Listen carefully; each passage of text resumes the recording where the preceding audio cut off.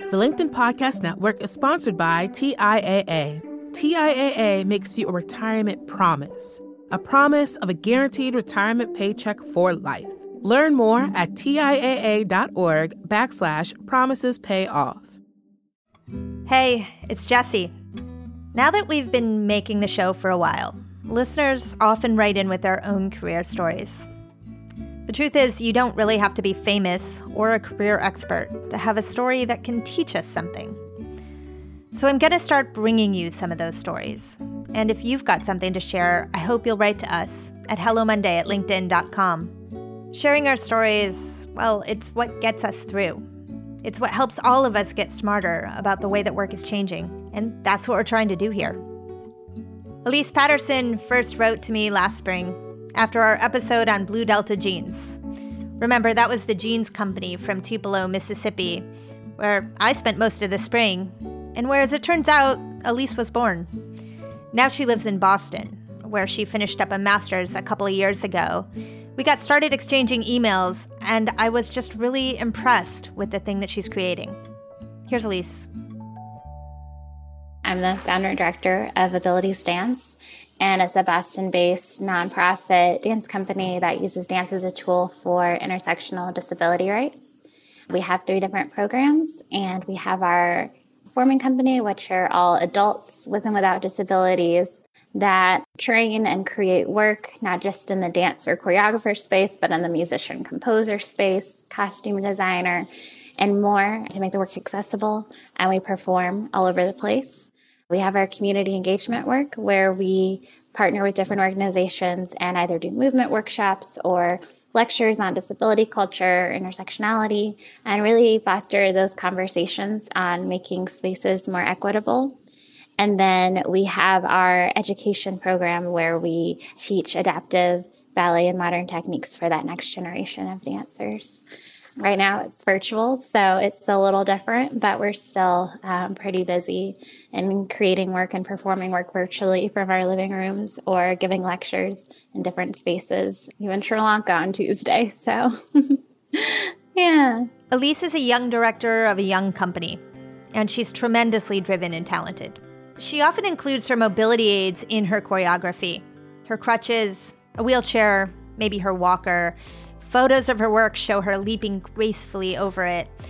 Her organization's vision goes beyond beauty. Here, I'll read it to you. We disrupt antiquated ableist beliefs and disseminate the value of inclusion through dance. Elise has danced since she was 4, though she stopped for a long time when her health took a turn because she didn't believe she could do it. One reason? Well, she didn't see bodies that looked like her body on stage. Instead, she studied hard and she did biological research, but she really missed dancing. So she started back. Yeah, it was definitely difficult. First in the area, finding places that would want to teach. And I was lucky that I found 1 or 2 that were willing to work with me one-on-one, and then just kind of developing and retraining my body. And it wasn't always easy at that point, for sure, but just going with it. One of the more beautiful things, if you look at your work online, is the way that the work is choreographed specifically for you and your body and your aids and your devices. And I wonder if you can speak to what the period of time was like for you in your life when you went from trying to do it like everybody else to really embracing what made your experience of it special and ultimately artistically beautiful. Yeah, I think in the beginning, trying to get back to a place where I was a lot harder and a lot challenging, and it just didn't feel as authentic. So when I went to the Bates Dance Festival in Maine and started to kind of figure out how can I choreograph and how does my body work, and in addition to classes, just also on my own, working with my own walker and developing a choreography for that, I felt a lot stronger and a lot more authentic in my own body, which translated into a lot better work. And so when I came back to get my master's at BU, I dived into that kind of figuring out how I can keep that work going, which eventually became Abilities. So you dove into your master's program and danced at the same time. Yeah, not at first, but in trying to reconnect in the Boston dance scene and trying to figure out what that meant for my own body and coming up against a lot of different challenges, just realizing that I needed to create my own space to do the kind of work I wanted to be involved in, and then going from there. Yeah. And so you finished your master's program and you got a job. But in addition to that job, you had this other passion, which ultimately became your company, that you developed on the side, really as a side project, right? Or would you say the job is a side job to support the real project? I would say eventually the job definitely supported the project because I need to pay the bills and I need to be able to have that taken care of so that I can do the work that I really care about.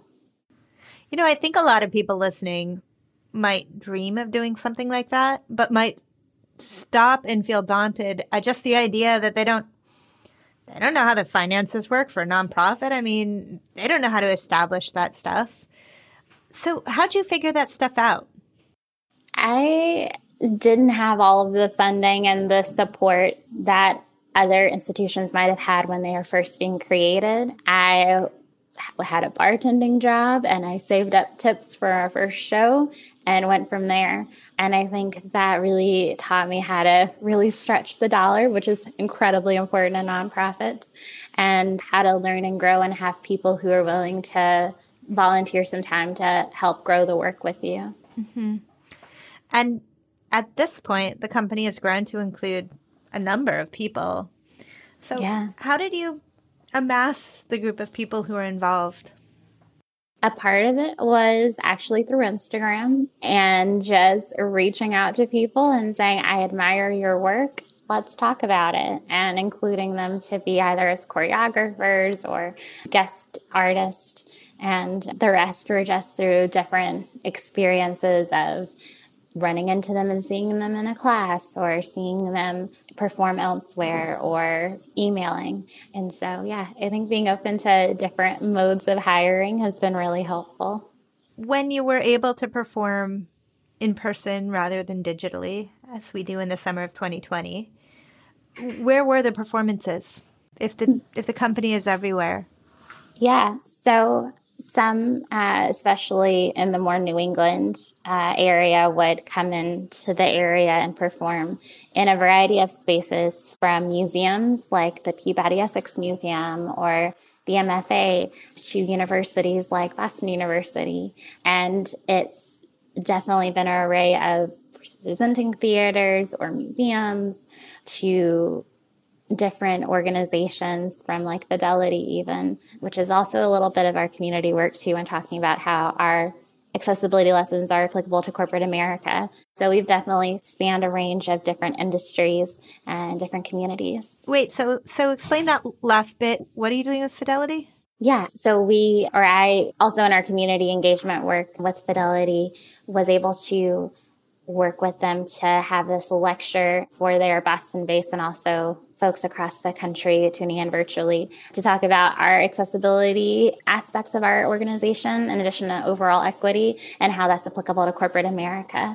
Because at the end of the day, I think our organization, it is a dance company, but also not, because I'm using dance as a tool to really promote this bigger conversation of intersectional disability rights in the Boston area, but also beyond. The LinkedIn Podcast Network is sponsored by TIAA. In the last 100 years, we've seen financial markets swing, new currencies come and go, decades of savings lost in days, all showing that a retirement plan without a guarantee, quite simply, isn't enough. So more than a retirement plan, TIAA makes you a retirement promise. A promise of a guaranteed retirement paycheck for life. A promise that pays off. Learn more at TIAA.org/promisespayoff. Hi, I'm Tomer Cohen, LinkedIn's Chief Product Officer. On my podcast, Building One, we dive deep into what it takes to build great products.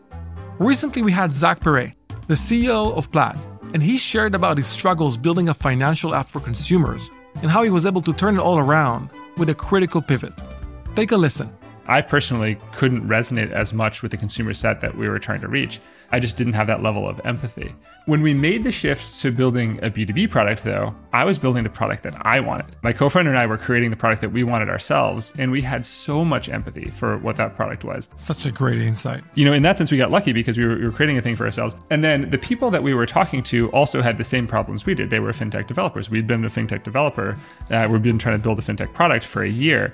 And so we had such deep empathy. We had such a clear ability to... If you want to hear more of Zach Perret's story and the lessons that follow, listen and subscribe to my podcast, Building One.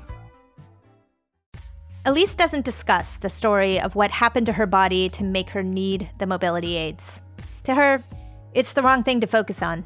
She says that it plays into an inspirational narrative that she rejects. She believes we should normalize a disabled person without needing to know how they became disabled. It hasn't stopped her from becoming a dancer. In fact, embracing her disability along with her blackness and her gender and every other component of her identity has made her a better dancer, more elegantly connected to the movement that is uniquely hers. And it has imbued her with a sense of purpose, a commitment to using the art she loves to make people think differently. So, what do most people get wrong when they start to think about intersectional disability rights? I think the wrong part is that they kind of forget the intersectional part and think of disability as this narrow space instead of realizing that the disability community itself is a spectrum of variety of different disabilities. And in addition to that, there are also other identities that can affect our disability rights work, like race and disability or gender and disability. And that it's important to think of all of those intersecting identities when we're promoting our social justice work, because it's really not social justice if you're forgetting some of these other identities. Talk a little bit about the equity piece. What do you mean when you're talking about equity? Yeah, it's providing space and doing the work to include as many diverse identities as possible. And that is within and outside of the disability community, because we do have a number of diverse folks that are affiliated with the organization, from first generation or immigrant identities to trans or non-binary identities to so many other aspects that are either included in the disability community or outside of the disability community, because I want to provide a platform for that as well, because that's who's in our world. And so we should be able to do that work here as well. So your dance community then is about dance, but really it's about the community. Exactly. And it's about learning how to better be in a community that is grounded in equity and in a shared sense of value. Exactly. I think the equity aspect is more than just a mission statement for us, or more than the string of newsletters that have been coming out from other organizations of Black Lives Matter without actually doing the work, but really taking the time to know who's in the company and what I can do to support them in doing their work. And that's not always easy, but it's necessary. I think we need to get beyond the whole making sure everyone is at the party, or saying that we're making sure everyone's at the party, and really doing the work as to how we're able to really support those folks, because often it's just kind of left at the door for diverse folks and other organizations, like, well, you're hired and there you go. But instead thinking of what are the resources they need, which might be more than you're used to, or in a different capacity than you're used to be able to do that work and to be able to continue promoting them within the organization. What do you want next for the dance company? Do you envision that it will be a full-time job for you at some point in the future? I think at some point, for sure. I think that I see myself being involved with other organizations at an executive level and helping to build equity work within their own structures, but also making sure that intersectional component is always there too. But I'm definitely enjoying where I'm at and looking forward to the growth for sure. So based on your own life experience, Elise, What advice might you have to other young people coming up, particularly people who are navigating identities that are outside of the mainstream? I think realizing that is going to be very hard depending on the type of space you're in. Not all spaces are going to do the work that they're saying, but really first connecting with, if you can, anyone in the organization to learn more about that organizational culture. But if not, then realizing that if you are in that space, it can be hard, but to rely on your network to kind of get you through those hard times. And also realize that especially if it's your first job, is not the defining aspect of your career. And you're also more than that one job too. And that's what I would say for anyone. I'm more than abilities. I'm more than any job that I have or will hold in the future. And to just keep learning and growing and always learn no matter what stage you are in your career. I love that point. I think it's so easy to get sucked into the value system in the organization you land. But we are all more than any one job, any one identity. So what does Elise's company have to show us about the future of work? Well, to my mind, everything. Other people who want to dance too, other people with disabilities of all types. It's communities she wouldn't have been able to find as readily even a decade ago. She credits social media with helping her connect. Disability is culture too, more than just a diagnosis or health. There is this very vibrant disability culture community where using disability as an aesthetic in not just dance work, but in music and a variety of different artistic practices that we also try to honor in our own company, but that other companies have been doing or individual artists have been doing for a while is important to know and to also be in that space and respect those folks and support that work too. You mentioned that you had a really cool mom that you were raised by. Mm-hmm. Did and she grandmother. push you into this? Like, where did you get these tools so young? Yeah, no, it's really just learning and absorbing and seeing what's happening in the field and the work that I just want to do and kind of using my own inspiration of where I want to see my community at to guide that vision and understand these different aspects and just listening to the people in my company as well and hearing like who they are and what their needs are and what they want to contribute as well and giving them space to do that. I think it's really important. Is a lot of what you learned around this, did it come from college or pre-college? I think it's just been reading and social media for sure, too. Reading different folks' thoughts in this community and in this world, because there is so many different, especially on Instagram, so many different great folks in this community that are just posting these different thoughts and thinking of access is love, for instance, or thinking of, disabled and cute or beautifying mobility aids because they should be. Or just in my own work, thinking of when we're working with museums, equating that to different works of art so that people can start to subconsciously correlate diverse bodies as art was really important for me to do as well. So thinking of all these things that I want to see, reading, and then just listening to people in my community. Yeah, that's awesome. I'm really impressed by the significance that Instagram has played in that. Oh, yeah. So many people in our company have come from Instagram. So I definitely recommend having a great social media presence because you never know who's watching, for sure. That's really true. That was Elise Patterson, founder of Abilities Dance Boston. You can check out her work on our website, and you should, abilitiesdanceboston.org. Also, send us your stories. Send us the stories about your 2020 careers. About the things that are working well for you, about what you aspire to do, and what it has to tell all of us about the future. Thanks to Sarah Storm this week, our fearless producer, and the entire Hello Monday team for pulling together a great bonus episode. I'm Jessi Hempel. Thanks for listening. See you on Monday.